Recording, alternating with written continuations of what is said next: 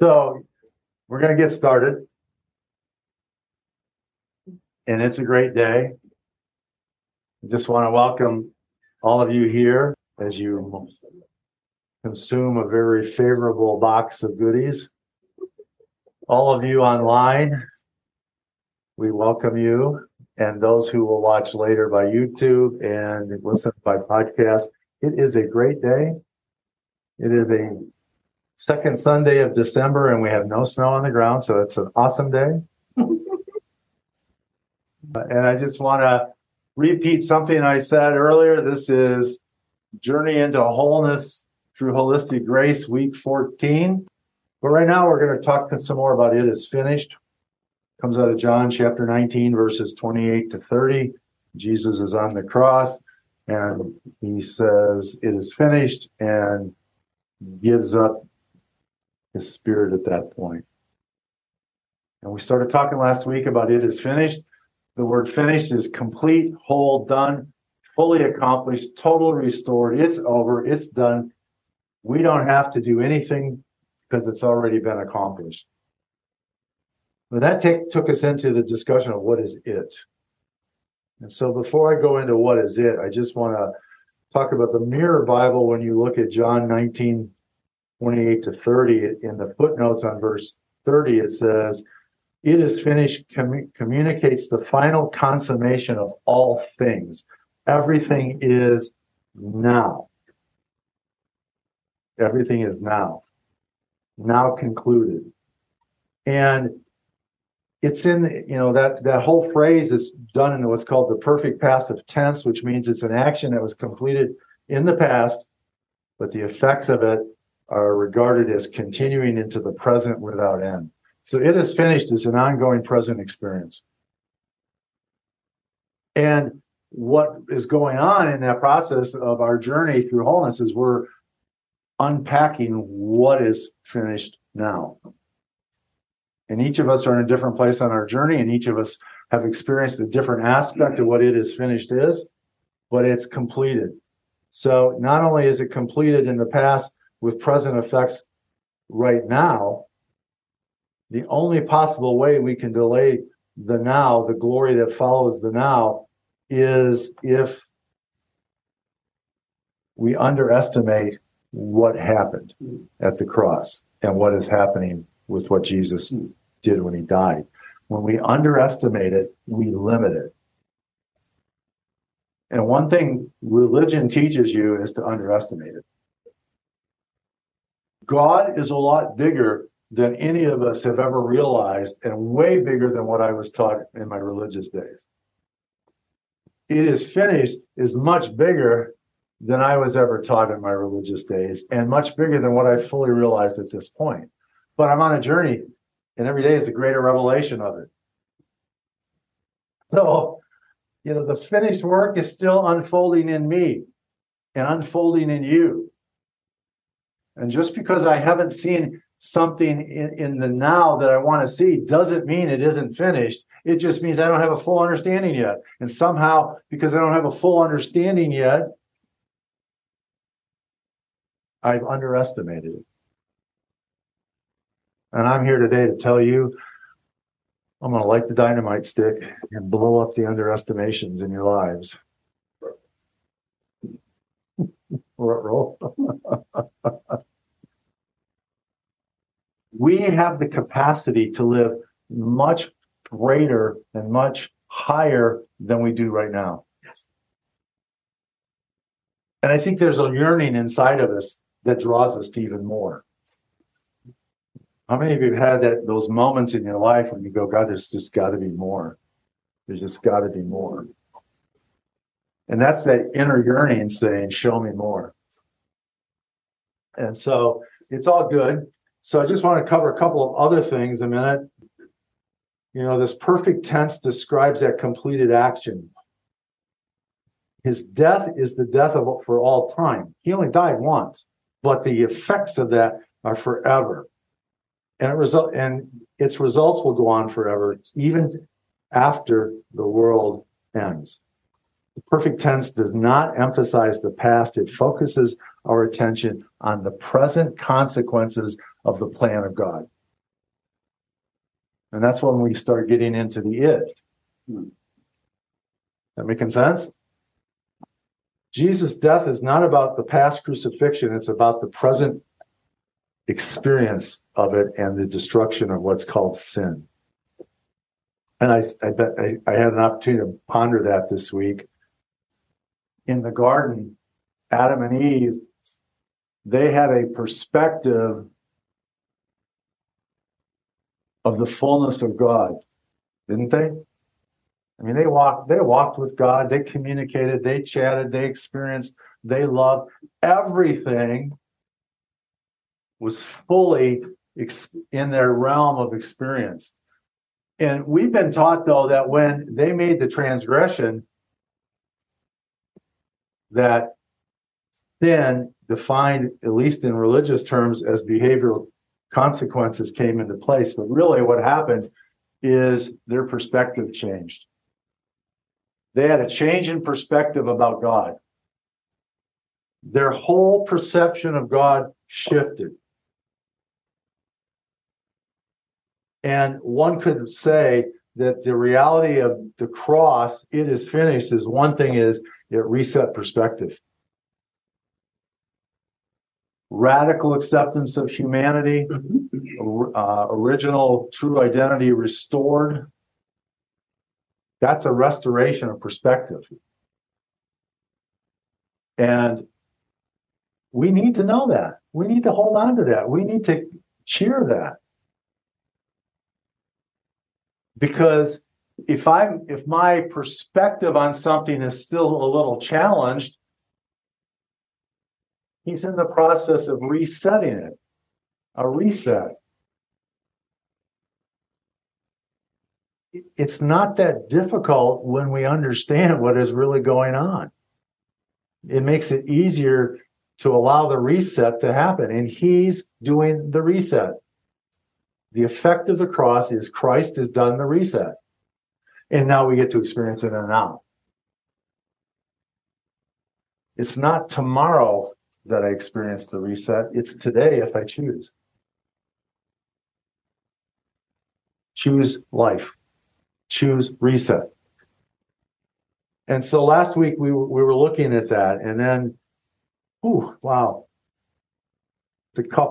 I pulled some things out of some articles that his work was finished and all God's purposes were accomplished. That all had now been done that could be done to make God known to men and to identify him with men. There's nothing else God will do to help us identify with him. It's already done. Now, there may be a distortion that needs, the dial needs to be adjusted a little bit so I can see more clearly. And the Holy Spirit does that. Sometimes he does it through prophecy. Sometimes he just does it through a touch, a word of encouragement, a song. A song in the moment is a reset when it touches our hearts. When it bypasses our brain and goes to our heart. That's just one of those touches that he does to help us realize the fullness of what he's accomplished. And then, I'm like, wow. When he says, it is finished, it's God's redemptive plan that was ordained before the foundation of the universe, which was spoken and released in the garden in Genesis 3, that is now complete. And we don't have to go from conference to conference to conference to conference, and as I did in my younger days, to try to find that completion, not realizing it was already here. And wow, that's pretty wild. The cross then, when Jesus says it is finished, the cross is more than a crucifixion. It's the fact that everything God ordained has been completed. Every I dotted, every T crossed, all available. And it did away with works. I want to put that down here. One of the things about it is works mentality to get God's attention, that's been destroyed. That's one of those things that shifted, that perspective that shifted with Adam and Eve as they went from just having a full, fun relationship with God. And I think they had awesome fun. But they went from that to, now I got to go to work. I got to get God's attention. Works mentality to get God's attention is destroyed. You've always had God's attention. Even in the old covenant, they had God's attention. They just made some choices that broke the covenant, which has its own consequences. But we live in a covenant that we can't break. Think about that. You cannot break the covenant. Because the covenant is made in the heavenlies with the Trinity. And you're a third-party beneficiary of it, so you can't break it. So everything that is finished is the fulfillment and the launching of the new covenant. It launched the new covenant and simultaneously announced it's finished. The new covenant is complete. There's nothing more to be done to effectuate the covenant and the promises. And part of it, all the promises of God are part of the it. It is finished. And, there's this tension between now and not yet. And that now and not yet is generally because we haven't come to the full understanding that it's finished in the moment for us right now. Now so that puts a tension there. So the more I begin to understand as I'm going down this path, the less that tension operates. But I am whole right now. I am complete right now. Carol and I have, that was a dose. Carol and I have been talking and studying the concept of aging. And you can help me out here because I'm not sure I fully understand. But I'm either moving forward in wholeness or I'm deteriorating. And when I begin to accept what society says about old age, I start to deteriorate. But aging is a function sometimes of the mind. So if I'm active, fully active, exercising, making choices on nutrition for my body, I'm actually in alignment with it is finished at that point, because wholeness, good health is part of the covenant. But I can choose to step outside the benefits. Doesn't mean they're revoked, but I can choose to step outside. And if I choose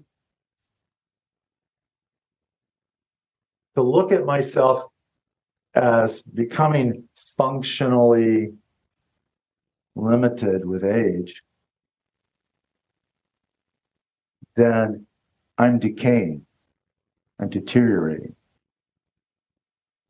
And Carol and I were talking the other day too, and she's getting a lot of information from the book. But when you see people shuffling, it's because they haven't really exercised these muscles in here, and so that limits their movement, and it limits then I think it limits their lung capacity because they're not moving fully. And so we can choose to line up with it is finished, and in the choices we make, we're recognizing that. Or in the choices we make, we're rejecting it. Because God has given us the capacity to choose. And so where my thoughts are, I'm whole, I'm healthy, then I should see that. Unless I'm sitting there, I could, how many Twinkies have a life shelf of about 25 years, right? Because of all the stuff they put in it. I could sit there and eat Twinkies all day long, and I might have some issues if I do that day after day after day after day. You say that after you eat the donut. I didn't say anything about the donuts. You did. I was being very careful. I think the donuts are great when you do, when you just do it occasionally. Carol? Well, I have a comment, but it goes back to something you said a little while ago. You're talking about it is finished, and then we in the now, and yet, and not yet, so to speak. And it reminded me of 20 years ago, we decided to sell the house we were living in at that time. And I remember at one point, it just sunk into my spirit, the house is sold. Okay, but that was a year before we even put the house on the market. And I never doubted that the house was sold. Never doubted once. So even though I knew it was sold, it is finished. And even though there was, a time in the Newtonian calendar before we actually even put it up for sale, I never lost sight of it's sold. Never. And it sold fast when it was on. The first person who came through it, bought it. Yep. That's a good example. The now but not yet. We know that we know that we know that we know. But there may be a little bit of time before it manifests. But the not yet did not persuade me from the it is. Yes. Gary. I was just thinking, and I had to look it up because I couldn't remember her name. We were talking about aging and things. Ellen Langer's 1979 experiment with the older men that were taken to that old home that was decorated in the years and era of when they were younger. And they showed up feeble, shuffling, as you talked about, and were told, nobody's taking your bags to your room, nobody's doing anything for you. You have to do it. You have to take one shirt at a time up there. And they spent, I can't remember how long, a week or two there. And at the end of that week or two, their cognitive functions were better. They actually played a football game on the front lawn before they left. They did. They weren't allowed to talk about anything other than what happened in that era. There were old records, old radios that played the music of the day and all of those things. Yeah. And that's just one experience. Many experiences, experiments like that have been done. Oh, yeah. And which comes back to, and something I want to start talking about after the first of the year, is your thoughts are important. If you think you're infirm, you are infirm. It will catch up with you. If you think you're not infirm, if you think you are full of life and vitality, that will come out too. And so we'll talk about that after the first of the year. And one of the things is it is finished is all barriers to the tree of life were removed. I mean, if you follow the story in Genesis, Adam and Eve were ushered out of the garden, and a century was set to keep them from the tree of life. Well, Jesus is the tree of life, and on the cross, he manifested the return to the fullness of access to the tree of life. Want me to read that for you, Sharon? All barriers to the tree of life removed. Okay. How exciting is that? To know that the barriers to the tree of life are removed and you have free access. Well, it gives meaning to when they ask Jesus, what is the work I must do? And he goes, just believe that you already have it. Now, the phrase already, but not yet, applies to other things, but it doesn't apply to the cross. Exactly. To the benefits of things that have come through the cross, it's a now. Yeah. Now, there may be some aspects of events to take place in the future that have been prophesied. That's a not yet moment until it happens. But the majority of our life, we can sit in, it is finished, and go, we hit an obstacle. Oh, wait a minute. Problem's already solved. Mm-hmm. It is finished. And I go to gratitude and I go to worship, and suddenly I get, oh, here's the answer. It is correct to say, though, it's only not yet because we're dealing in the time-bound realm that we live in. And once you get outside of that realm, it's part of the manifestation of the not yet is the limitation of the natural realm. I get that. You're right. So while we're in that perceived of not yet, if we stay in that it is now, it is now, it is now. Mm-hmm. Just stay there. Stay there. Rather than going, oh, it's not yet. It's not yet. Because that keeps pushing it out. Yeah. And that's where Steve McVeigh comes in. Because he's, the quantum perspective is it is now. It is now. Infinite possibilities. Possibilities are now. Yes. And that's one of those perspective changes that's being reset. Because, I grew up in the Newtonian physics system. High school was geared around science, was geared around the Newtonian system. You push here and there's an equal and opposite reaction over here. And I mean, all kinds of things that went with that. And that's being reset as well as we realize the kingdom is now.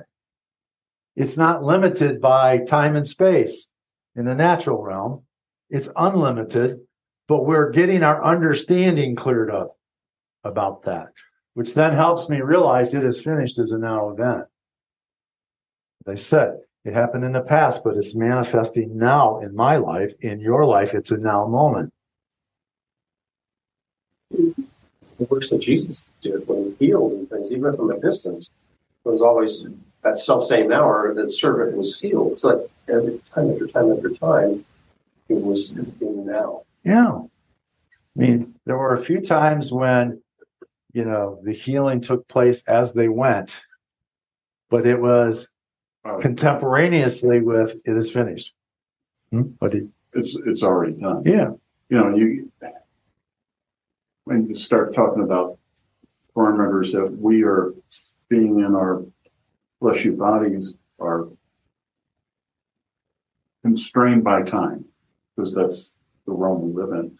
But you even look at if you consider the return of Christ and the new heaven and the new earth coming down, and that's already, but it's not yet. Yeah. But it's outside our timeline, it's already, it's there. Mm-hmm. And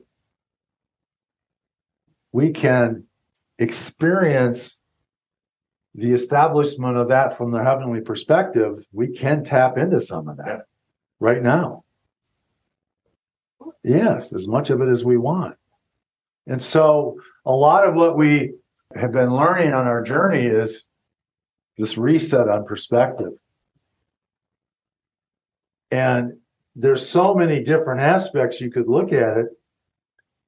And one I told you last week, I wanted you to read 1 John 3:8. How many of you did that? Yeah. Caught you. Not yet. No, but not yet. I already read it. Let me get there. 1 John chapter 3, verse 8. Whoever makes a practice of sinning is of the devil, for the devil has been sinning from the beginning. The reason the Son of God appeared was to destroy the works of the devil. We'll talk about a contradiction, right? In one sense, well, if you're sinning, well, define sin, first of all. And we talked about that last week. If you're defining it from a behavioral perspective or choice perspective that leads to behaviors, that's a different context versus just not knowing who you truly are. But the reason the Son of God appeared was to destroy the works of the devil. So if someone walks around, and I'm sure you've heard it, because I heard it a lot in my charismatic days, the devil is doing this to me. The devil is doing that. The devil is causing the world to fall apart. Well, how big is your devil? How big is your God? I mean, that whole perspective of this God and Satan are at war, which is part of the charismatic culture, part of the evangelical culture. Somehow Satan has got an elevated status to be equal with God. Well, if it is finished, then and you have this Satan on an elevated equal status, then Jesus didn't finish it. And that's assuming you treat Satan as a being. Now,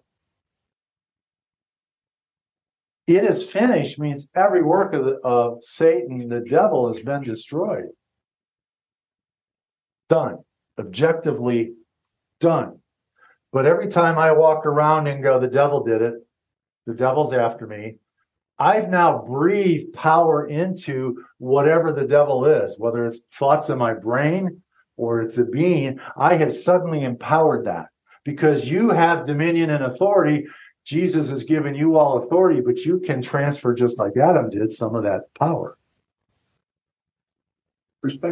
Perspective. Yes. Go to Colossians chapter 2, verse 15. See, I could have gone back in October when my tooth died and my body reacted. I could have gone, that dang devil's after me. Or I could have gone, it's a blip on the radar screen and God has already finished it. And that's what I chose to do. But look at Colossians 2:15. And you, who were dead in your trespasses and the uncircumcision of your flesh, God made alive together with him, having forgiven us all our trespasses by canceling the record of debt that stood against us with its legal demands. This he set aside, nailing it to the cross. Let's stop there and we'll go to, that was verse 14. I wanted to hit that one a minute. But everything that has ever occurred in your life, whether by choice or by imposition of others that have led to darkness or despair in your life, has been nailed to the cross. So why am I holding on to that? And that's even in the future. And that's even in the future. Yep. And then he disarmed the rulers and authorities and put them to open shame by triumphing over them in him. So if Jesus finished it and already put the devil and Satan and demons in a place where they've been disarmed, they've been put to open shame, he's triumphed over them. Why are we still hearing people say the devil is after me? The devil caused this. It's because our perspective is we haven't fully embraced that it is finished. You know, when you hear someone say, Geraldine, Flip Wilson's character Geraldine, the devil made me do it. No. But then we're not responsible for it. That's the point. You can go into victim mentality, and victim mentality sucks life out of you. I'm a victim of my circumstances. I don't have any control. I don't have any input. I don't have any power. And that's a lie. You have all control. You have all power because it's been delegated to you. Go to 1 John. No, I don't want to go there yet. Hang on. Go to Matthew 28:18. I'm sorry. Let's go to Matthew 28:18. This is where Jesus, I'll just tell you, this is where Jesus says, all power I have, now go and make disciples of all the nations. If Jesus has all power, where does the devil get power? He doesn't. He doesn't have any. Because I can't find a verse where Jesus said, I'm sharing my power with the devil. I want it. Bring it. Come on, bring it. Let's fight this out for eternity. No. It's done. It's gone. But that's one of the lies when Jesus was in the wilderness for 40 days that the devil tried to say, look, I'll give you power. I'll share what I have with you if you only believe me or bow down to me. Yeah. He says, no. Because he knew he had all power himself. Yeah. Yeah. So if you consider Satan or the devil to be a being, the best they can do is lie to you. Most of the time, most of the scriptures talk about the word Satan is in the context of our own thoughts and our own desires. So we think ourselves into the box. We think ourselves into darkness. Not that the devil nudged us, but our thoughts are so powerful it changes our now moment. So, and if you do nothing else but remember John 3:16 and 17 in the context of battles with the devil, so to speak, the Father's vision was to do what? Yeah, save the whole world, restore all things. And verse 17 is, and I didn't send Jesus to condemn anyone. So you could say that Jesus ended condemnation by God. I mean, from a perspective of God. See, God didn't come to condemn anyone. But man has assigned that to God because we want justice on our terms. Ended the condemnation from a perspective of God. John 3:17. I did not send Jesus in the world to condemn anyone.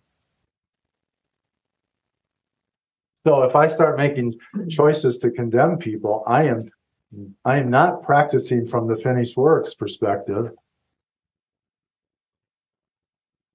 I'm not. I judge someone and start to condemn them in my thoughts and in my heart. That's an area that I still need to have some revelation in. Because I am not here to condemn. If Jesus isn't here to condemn anyone, why do I think I have the right to do that? And how speak to in Romans where it says, therefore there is no condemnation for those who are in Christ Jesus. Well, it is finished, included everyone. If Jesus came to save the world, either he did it or he didn't. And if he did, that means everyone. From an objective perspective, everyone walks in the finished work. So where does the rest of that statement for those that are in Christ Jesus, is that perspective of what you believe? I think so. I think it is, because the concept of forgiveness, we've already been forgiven. Mm-hmm. But sometimes I need to experience and participate in forgiveness so that my perspective changes. My heart changes. And so forgiveness is not something that I need to beg God for because I already have it. But sometimes I need to go into forgiveness mode to clear my own conscience. And I think that's part of what Paul is saying in Romans there, is there's no condemnation for those who are in Christ Jesus. But, and I don't think that was an exclusion of all others. I think it was, hey, you're in Christ Jesus. Open up your eyes. Do you believe this? Do you believe this? Yeah. But that verse has been used in religious circles to go, you're in, you're not. You're not chosen. Yeah. Yeah. And so everything then that has been finished is a manifestation of grace in our lives. And I guess you could, one commentator I read said grace is like an antivenom to the things that we've been bitten by. So if I've been bitten by condemnation or unforgiveness, grace is the antivenom. Take a look at Luke chapter 4 a minute. Ooh. Grace is the what? Grace is the antivenom to the things that we've been bitten by. Mm-hmm. Luke chapter 4, verses 18 to 21. If you go there, the Spirit of the Lord is upon me because he has anointed me to proclaim good news to the poor, sent me to proclaim liberty to the captives, and recovery of sight to the blind, set at liberty those who are oppressed, and to proclaim the year of the Lord's favor. And then he rolled up the scroll and he sat down, and today the scripture has been fulfilled in your hearing. So, one of the things that it is finished includes those things there, and that was actually Isaiah 61 being read by Jesus. So what has he done? He's proclaimed good news. That's finished. The proclamation of good news. You can't add anything to it. It's done. What is the good news? It's the gospel of Jesus. It's grace. He's proclaimed the good news to the poor, and the poor there doesn't necessarily mean financially. It just means those who are poor in spirit, whose eyes had not yet been opened. Proclaim liberty to the captives. Oh my gosh, what a great day when we learned that we didn't have to live in religion and the law anymore. That was liberty. Sight to the blind, and liberty to the oppressed, and the year of the Lord's favor. So one of the things that's finished is he's unleashed the year of the Lord's favor, which is the same, I think, as we talked about last week, unleashed the Lord's favor. It's an ongoing, no holds bar release, and I think it's like the abundant life restored, the year of the Lord's favor. And that's huge. You deserve favor. You have favor. You are not disqualified from favor. There's nothing you've ever done that disqualifies you from God's favor. It's there. But you see, one of the things we've been taught is it's selfish to ask for those things that we consider favor. It's prideful to think that you're entitled to everything God wants to give you, to everything that he's already released for you. It's pride to say, I have all things that pertain to life and godliness. You're prideful. I'm blessed. See, depends on where your perspective is and how it's been changing. Everything that pertains to life and godliness is yours now. Do I believe that? Do I embrace that? Do I see it in the finished work of Jesus? Or do I still consider myself unworthy? Because that's part of the battle of the mind. Am I worthy? Am I not worthy? So that all those things have been restored. Our identity we talked about has been restored. Luke 23, a minute, verse 34. And Jesus said, Father, forgive them, for they know not what they do. He said this on the cross. They know not what they do. Who's them? Romans. Romans? Everyone. Everyone? Everyone. Everyone that was there didn't know what they were doing. Everyone that participated in the crucifixion really didn't see the big picture. But that's like the word all. Father, forgive them. Forgive all, for they do not know what they do.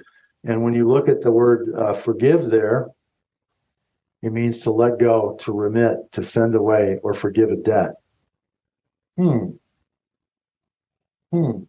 Father, forgive them. Don't hold this action against them. Don't hold their unbelief against them. Don't hold their lack of understanding against them. They don't know what they're doing. And so now we have it is finished and the reset going on. And that forgiveness extended backwards from the cross in the now of the cross and extended forward, or extends forward. Why? Because not everyone has had an awakening yet. Not everyone has started the process of reset yet. They don't know what they do. And so God goes, I get it. And Jesus is saying, you gave them to me. I forgive them. Father, you forgive them. And so the Trinity forgave everyone and continues to. Take a look at Luke chapter 10, 22 to 24. All things have been handed over to me by my Father, and no one knows who the Son is except the Father, or who the Father is except the Son, and anyone to whom the Son chooses to reveal him. Then turning to the disciples, he said privately, Blessed are the eyes that see what you see. For I tell you that many prophets and kings desire to see what you see and did not see it, and to hear what you hear and did not hear it.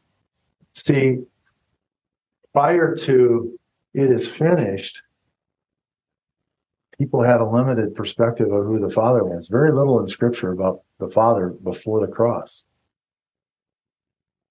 And then, bam, after the cross, there's this explosion of awareness of the Father. Jesus came to, as part of his finished work, to reestablish what the perspective of God was in the garden. Kind, loving, good to be around. That whole perspective, so it is finished, changed the attitude about Papa. I think I wrote somewhere in here about that, but I may not have. So we get a fresh perspective of Papa, and that holds us on.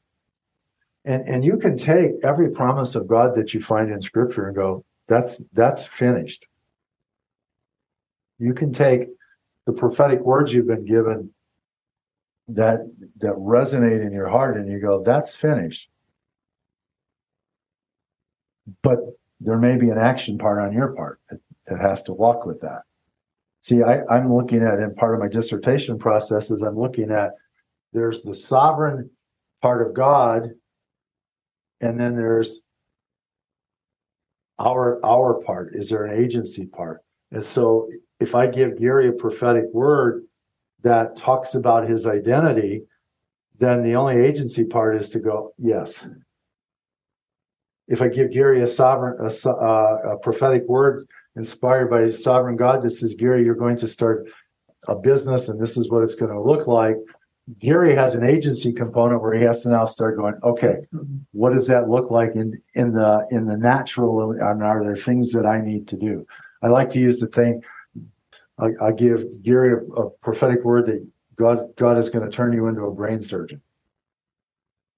Well, Gary better go to medical school, because I don't think God's sovereignly going to put Gary in an operating room and have him start toying with people's brains, and especially mine. I'm not going there if he hasn't been to med school.